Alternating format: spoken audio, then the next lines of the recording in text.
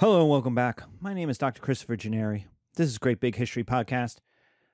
This is our continuation of our History 101 lectures, China, Part 3, the Qin and the Han Dynasties. So we start with the Qin Dynasty. In longevity, not very successful. Impactful, yes, but it lasts one guy. That's not, in terms of dynasties, successful. We'll see the Han or the Tang, the Qing, the Ming, even the Yuan, even the Mongol dynasty lasted longer. So it's from 221 to 206, but it's impactful, so that's why we talk about it. And why? Well, it effectively creates China and the way China is going to act or exist for the next 2,000 years. So we have a first emperor. This is a guy who's not a tribal chief. This is not a guy who's a local king.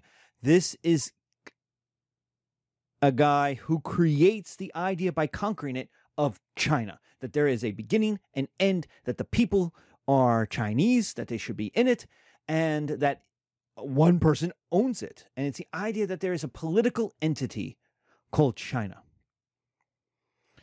And so it creates a bureaucracy. Once you create China, you have to run China. You have to make sure you have power. You could collect taxes. Your laws get followed. You need borders. Who's in and who's out. China has to begin and end. And that is what the emperor controls. And then there has to be a unity of standards. How much does a pound weigh?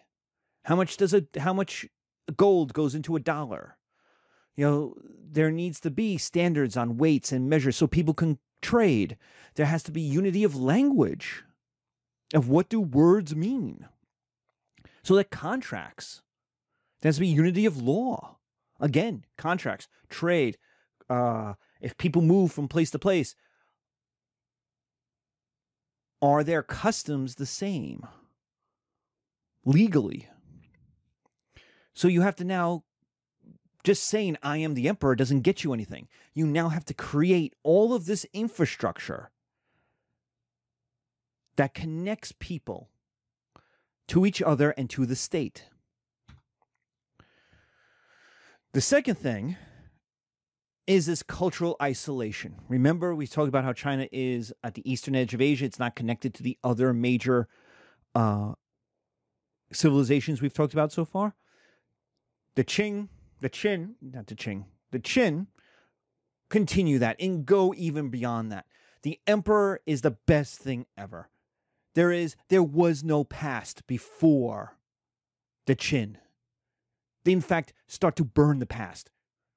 Confucius and his, quote, obligations, burn it. Get rid of it. It never happened. The Qin dynasty is what I have referred to as China's bad boyfriend. He's the kind of boyfriend that doesn't like the fact that you had other boyfriends.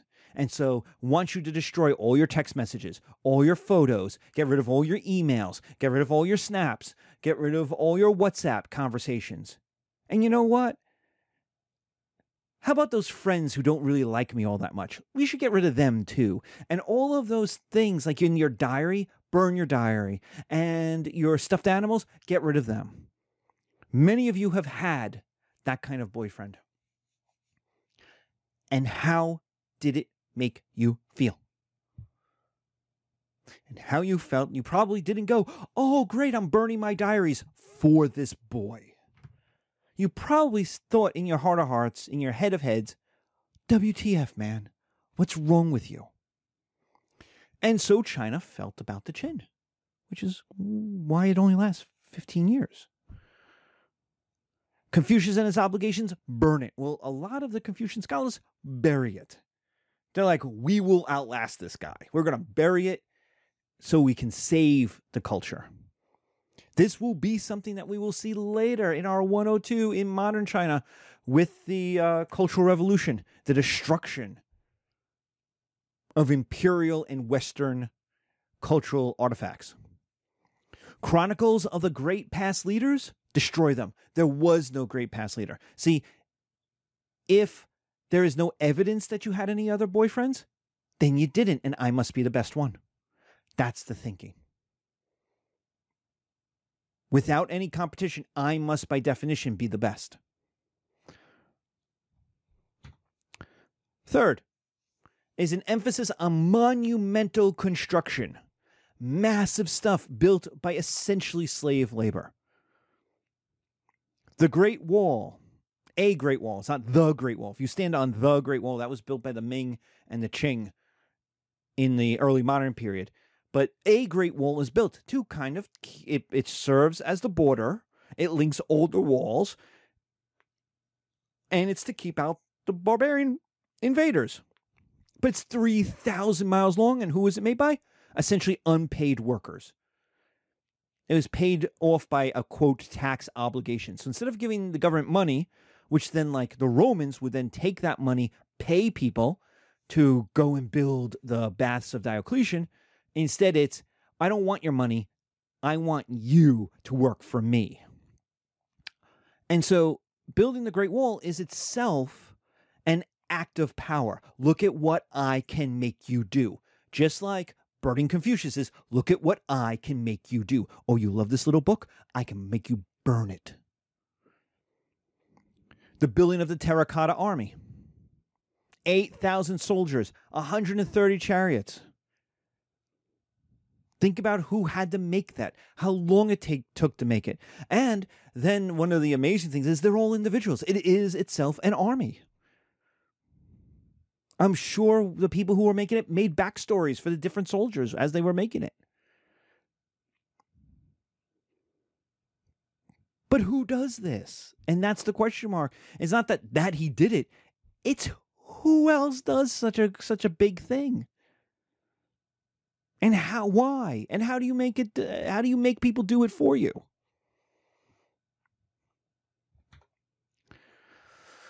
The death of the emperor, the death of the Qin emperor equal to a weak successor. No one feared him. They feared Huang. They feared the first Qin dynasty, the first Qin emperor. He was a military man. He conquered China. They feared him. They respected him. Then his, successor comes along. Hi, I'm the new Qin. I'm in charge. And China went, no, you're not. And so the nobility and the people revolt. China breaks up into pieces. You get the warring states. And within a year, you get the immediate victory by the Han. By what become the Han dynasty, which will last for 400 years. So are they successful? Yes. They're the longest lasting success. So if the Qin are China's bad boyfriend, the Han are the boyfriend you marry. And in fact, we see this because the largest ethnic group in China, what you consider to be Chinese, when we say Chinese, what you think of and what we really mean is Han. Because there's lots of other ethnicities. There's lots of other people who make up China. But the Western notion of, quote, Chinese is actually Han Chinese.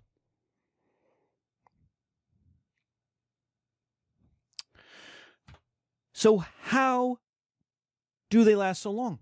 Well, kind of like you dating a bad boy, dating a bad boyfriend, what do you want your next boyfriend to be like? Once you take a break and you have time to yourself and you heal, right? What do you want the next person to be like? You want them to be the opposite. Whatever the bad boyfriend did, you want them to be opposite. If the bad boyfriend was uncaring, you want them to be caring. If the bad boyfriend didn't respect your privacy, you want someone who does. And that's the Han. The Han are the anti-Qin. So the Qin were selfish. The Qin were all about them. Look at what I can make you do. I can make you destroy the Great Chronicles. I can make you destroy Confucius. I can make you work for me. So what did the Qin do? The opposite. So instead of being selfish, they want to show a connection. We're all in this together. We're connected, me and you. And is there a philosophy out there about connections? Yeah, that's Confucius. So, the legitimacy of the Han is going to be based on Confucius. They're going to resurrect Confucius, going to bring him back and say, we will be Confucian. 1, Confucian is Chinese. 2, it's pre-Qin. 3, it emphasizes connection. It emphasizes responsibilities. It emphasizes position. 4, it says don't revolt. Haha, remember, the Han are revolutionaries. The Han overthrew the Qin. And now they're going to bring in a philosophy that says don't revolt. Smart. But it also says, I have an obligation to you, which the Qin didn't think they did. So, what is that obligation? Well, the first is to make people's lives better. Well, how do you make people's lives better? By not getting invaded, first of all, by the constant invasion of the Western and Northern barbarians. So, the first way of making people's lives better is defeat and push back the Western nomads, of which the most famous group that they'll defeat are the Huns. Now, those Huns will be defeated and then come crashing across Central Asia, beat up they leave history. They literally leave history. The Chinese chronicles go, we have defeated these people who modern historians believe are the Huns, and they have left. They have gone west. Goodbye. Don't come back. And then there's nothing about them. Well, what are they doing? They're crossing the Great Steppe, smashing their way across Turkish and Persian tribes, speaking tribes, nomadic tribes, going into the forests of Russia, popping out in Poland, and crashing into the Goths. Then the Goths crash into the Romans, and boom, the Huns are back in history.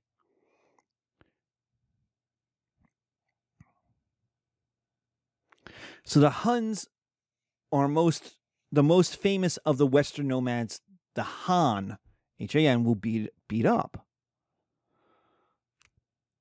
And the idea of that is to protect people from invasion, right? And we've talked about how geography meant there was this constant threat of invasion. Now, if you look at the map on the video, you will see this is a much bigger China than Qin China was. It extends farther to the south and farther to the west. The second thing is to unify and pacify the people of the south. So we're going to expand to the south. We're going to protect the Yangtze River Valley. We're going to protect the Han heartland. We're going to protect the Chinese heartland. So how are we going to do it? Well, one is to go north, push against the northern barbarians, right? The second is to push south and pacify it. Open it up to settlement. It's good land for farming. So we're going to assimilate and integrate with the peoples of the south. And we're going to make that into, instead of a frontier, first it will become a frontier, then it will become part of China. And as the Han push west against the Western nomads, that southern part will become part of the heartland, as if it was never not part of China. So the southern part becomes the agricultural heartland. It's where the food is made. It's where the farmers are. It's where the people are. The effect, though, is it's poorer. It's more backward. It's more rural than the northern parts. It's less militarized than the northern parts. So when dynasties die, almost always, there's one and a half. There's one clear exception to that rule. And then there's the Chiang Kai-shek exception, which depends on how you count. Since he's not creating a new dynasty, it depends on how you want to count it. But there's only 1 to 2 exceptions in all of Chinese history of the South conquering the North. It's usually a northern kingdom conquering the South. They're more militarized, they're more frontier, and they have more mercenaries. They have more help from northern and western barbarians to bring in. So what the Han do is, 1, beat up the western barbarians, nomads, especially the Huns. That's to protect people. The second is give them farmland. Unify and pacify the people of the South and create an agricultural heartland that opens up farmland, that opens up land. People can now move who don't have any land, who want more land, and it becomes part of China, so they're making more money. And then 3, help people make more money, and that means connecting China to other civilizations. Ultimately, if all you do is sell your goods to Chinese people, it's a closed circular system. You're not getting, you individually might get richer, but China's not getting richer. To make money, China needs to sell stuff to foreign peoples and bring in their money. This is kind of mercantilism 101. You got to get other people's money. Otherwise, you're in a closed system where you're just basically, as Americans would say, taking from Peter to pay Paul. You know, it's the same money. It's just one person has more of it than the other person. But in terms of the economy of China, it doesn't grow. It's just, it's like a dryer, you know, with towels in it just spinning in circles. You're not adding anything. To help people make money and get actually wealthier, you need to connect China to other civilizations, and that is the Silk Road. Which means you have to build connections across the steppe where the Western nomads are, which means you have to pacify the Western nomads until you reach India, until you reach the Middle East, Persia, Bactria. And you have to create towns along the way, rest stops, just like on the turnpike, along the way that people can stop, people can rest, people can sell stuff. And that will be what we call the Silk Road. So the Silk Road, which will connect eastern China all the way to Europe. It is China's connection to the outside world. It allows for a massive amount of money. Every town along the way will be huge in making money.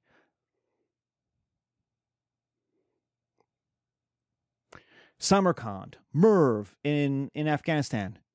Rich cities. It allows for the transference of technology. So things China is advanced on, go west. But things China is behind on, come east. It allows for the transference of knowledge. This is Buddhism. Literally, merchants and teachers and monks can travel these roads looking for work, looking to make money, looking for a place, looking to convert people. So now it opens up this transference of not only technology, but of knowledge, of stories. There's the famous Chinese story, Journey to the West. That's on the Silk Road. There's also the stories of the monks, the Buddhist monks coming east. So Buddhism comes east. Luxury goods go west.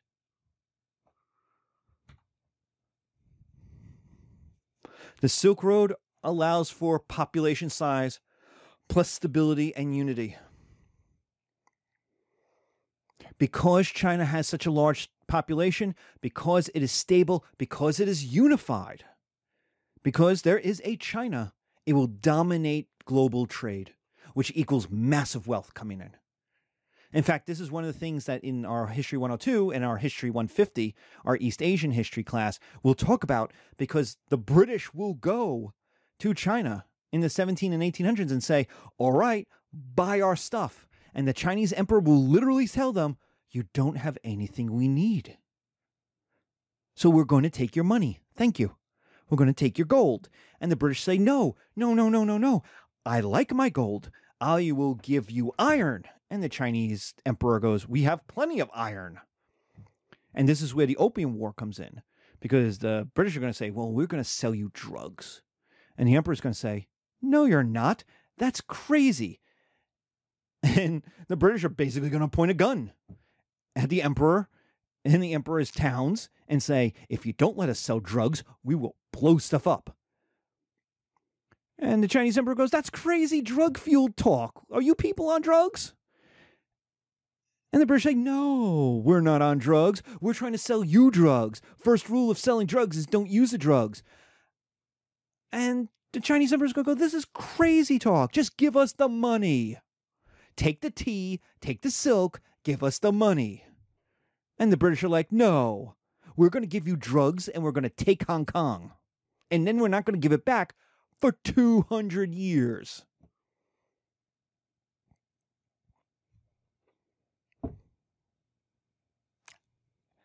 Wait till we get to imperialism in History 102. Or this period of China, the 1820s through 1900 period of China in our History 150. It is both infuriating, confusing, and like full of WTFs. Like, people acted this way? And you go, yeah, because they had guns. Because they had industrialization. Because the British could. So, China, for the next 2,000 years, or essentially till the 1700s, will dominate global trade. Remember, Columbus wants to get to China. The Portuguese, while happy to get to India, want to get to China. The goal is always China. And it is China that creates the luxury goods. It is China that will dominate global trade. Whether it is silk, whether it is porcelain, whether it is tea. It is China that will dominate global trade, which brings in massive amounts of wealth. So when the Europeans show up, they're stunned by just how wealthy ordinary Chinese people are. Like ordinary merchants are. Have an education. There's a deep civilization. So China goes, so what all that money fuels is urbanization, education, technology. It allows for the assimilation, the creation of, quote, China as a civilization. It binds it all together. The things that aren't happening in India. Not that India doesn't have wealth. Not that it doesn't have trade. But because of its geography, it's not able to pull all those cultural parts together the way China's able to do. So China goes from being the land between two rivers to being continental.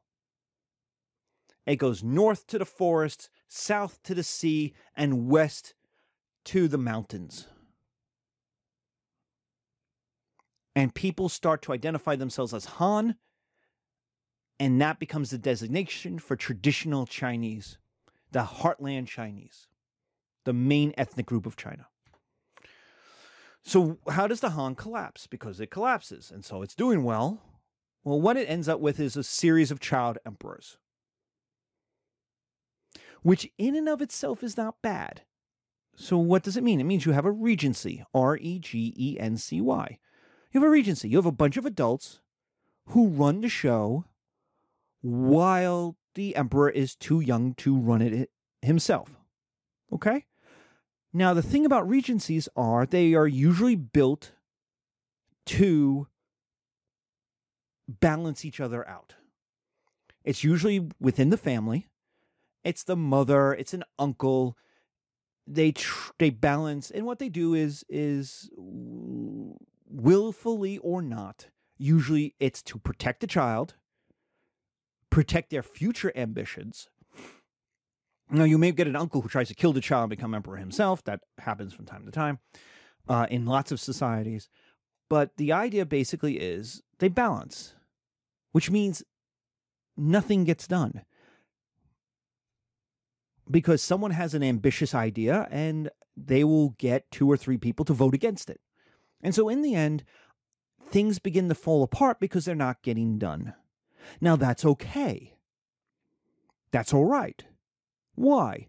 Because the expectation is for a child emperor will one day be an adult, will be a 21-year-old man, will become emperor in his own right, will tell his mom he doesn't want to listen to her anymore, will send his uncle out to the west somewhere, and will run things as an emperor. And then we'll fix the stuff. We'll say, thank you, mom, thank you, uncle, but I'm running things now. And then we'll be in charge from their 20th year to their 50th or 60th year. A long period of stability where they can have plenty of time to fix stuff. Fix bridges, clear roads, get rid of bandits, all that kind of stuff. Right? The uncle gets thanked, and as long as he wasn't a jerk, he's given a command down in the west. Go and beat up as many nomads as you want. Right? Mom gets to the palace. They get to have dinner once or twice a week. It's nice. She gets to promote the ladies in waiting she wants to promote. Maybe she's involved in his marriage, right? She's still a power at court. But you have an adult. Well, what's happening at the end of the Han is that child becomes emperor, gets married, has a child, dies. So we now have another 20 years of waiting for the child to become emperor. And then that child, that emperor, got married, had kids, and then died. And so we have another 20 years. So things that were a problem, a bridge that's needed repairs during the first child emperor has fallen into the river by the third child emperor. Things are really... The child emperor themselves aren't the problem. It's the series of child emperors, so that things continue not to get done. All right. So what we need is an adult to take over, have a long reign, have some stability. Not a problem. As long as nothing bad happens, well, what happens? A death cult, known as the Yellow Turban. If you have ever played the video games of like Dynasty Warriors, the Yellow Turban pop up. They want a religious revolution. They want to obliterate the emperor. They want to bring heaven crashing down on earth. They want an apocalypse to happen so that they can get into heaven. So that heaven comes to earth. They will be rewarded. They are an apocalyptic death cult. Now, I don't care how young your child emperor is or how stuck in status your regency is. You can't allow a religious death cult to blow up the world and end civilization. Something has to be done. And so what do? You call out powerful generals from powerful families. And those powerful generals create private armies. Why? Because they're not loyal to the emperor, or the emperor can't command. The emperor's a child. Notice this is not a problem the Roman Empire had, because the emperor was a general. That was the name emperor. Emperor meant general. And so a child couldn't become emperor. It had to be an adult, one way or the other. But in China, it was a position. It was a religious political position. It was a dynastic position. And so you were holding the position for later. So you get powerful generals who create private armies, who those private armies are loyal to the general. And what those generals then do is fight over who will dominate the emperor. They will sweep out the regency and they will fight over who gets to control the emperor. Since the emperor is a child, he'll do what he's told. And if one tries to do it, Cao Cao, the others will try to stop him. And boom, you have the warring states. China breaks up into pieces. It has the warlords who then fight each other. And it starts as some 20 plus little countries. And then they consolidate into three big nations, three big Chinas that are called the Romance of the Three Kingdoms. And the story of this, the story of the death cult, the child emperors, the powerful generals, the private armies, the Cao Cao, CAO, trying to dominate the emperor and marry his daughter to the emperor so he would become emperor. He would be the father of the emperor and essentially absorb all the power. The hero Lu Bu, who is both like a Homeric Achilles, but also like a jock. The story of this collapse is The Romance of the Three Kingdoms, and is one of the first novels written anywhere in the world. And it tells this tale and has heroes and magic and legend and history. It is massive. It has 1,000 characters. It is 800,000 words. It is Tolstoy. It is War and Peace in the Western canon. It is that sweeping of a tale. And thus it has given us TV shows and movies, and it is the romantic period of Chinese art. It is something all Chinese artists can refer to. Poets will refer to it. Playwrights will still write plays about this period. because it's heroes and magic and legends and a little bit of history. Though the history is not its goal. Romance of the Three Kingdoms is not a history book. And it's men and women and love and death and all of that kind of stuff. But the fact is, the Han Dynasty dies.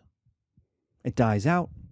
It is replaced by a warring states period that will last for 100 years. You will get a unified China for a little while, and then the Tang will come in, sweep everything aside, and take over. And be kind of the next massive, great dynasty. And they will do it in the age of Charlemagne in the 700s and the 800s. So that's the end of the Han. Thank you. Be careful. Don't date bad emperors.